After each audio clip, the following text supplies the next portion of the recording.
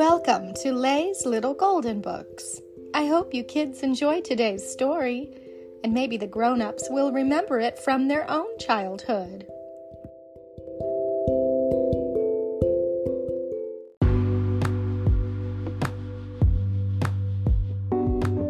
Disney's The Hunchback of Notre Dame, Quasimodo's New Friend, by Justine Corman, a golden book. Quasimodo lived in the bell tower of Notre Dame Cathedral. His cruel master, Judge Frollo, had forbidden him to leave the tower, but Quasimodo's gargoyle friends, Hugo, Victor, and Laverne, kept him company.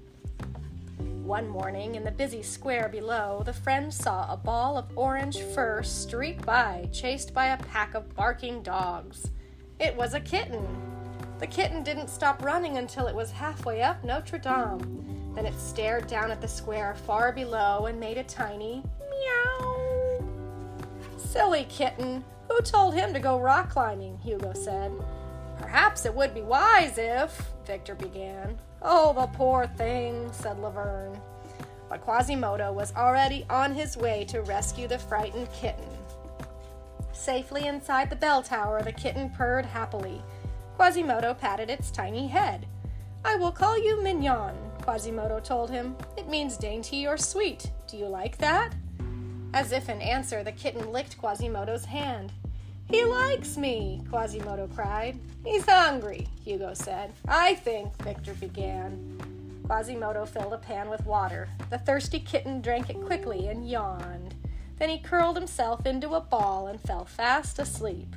Quasimodo had never seen anything so sweet. As Mignon slept, Quasimodo began to carve a figure of him for his miniature city. After his nap, Mignon decided to explore the bell tower. He chased the pigeons and sparrows from one end of the tower to the other. What fun he was having!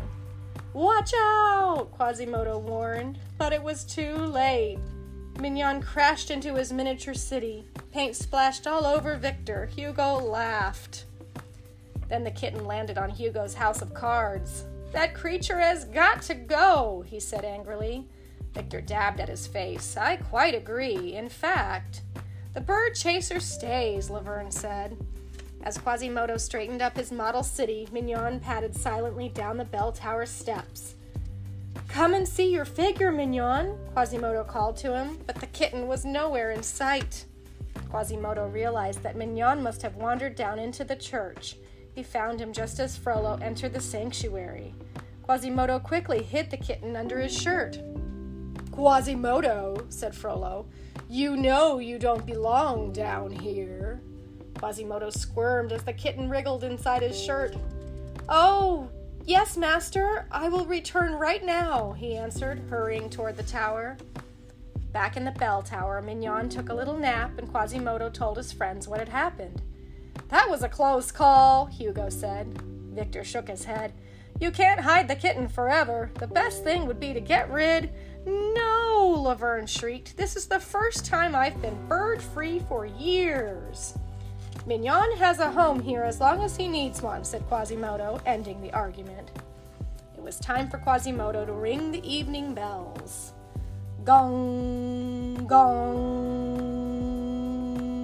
the bells chimed. "Meow!" Mignon joined in. The kitten watched the bells swinging back and forth. He loved the sound of their evening song. The next morning was cool and quiet. There were no chirping sparrows or cooing pigeons fluttering around the bell tower. Suddenly, in the silence, Quasimodo heard a little girl's sad voice calling, "Here, kitty, kitty! Here, kitty, kitty!" Mignon's ears perked up when he heard the voice. He raced to the window and gave an answering meow.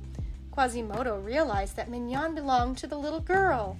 Gently, he picked him up and climbed down the cathedral. He placed Mignon next to the girl and hurried back up to the bell tower.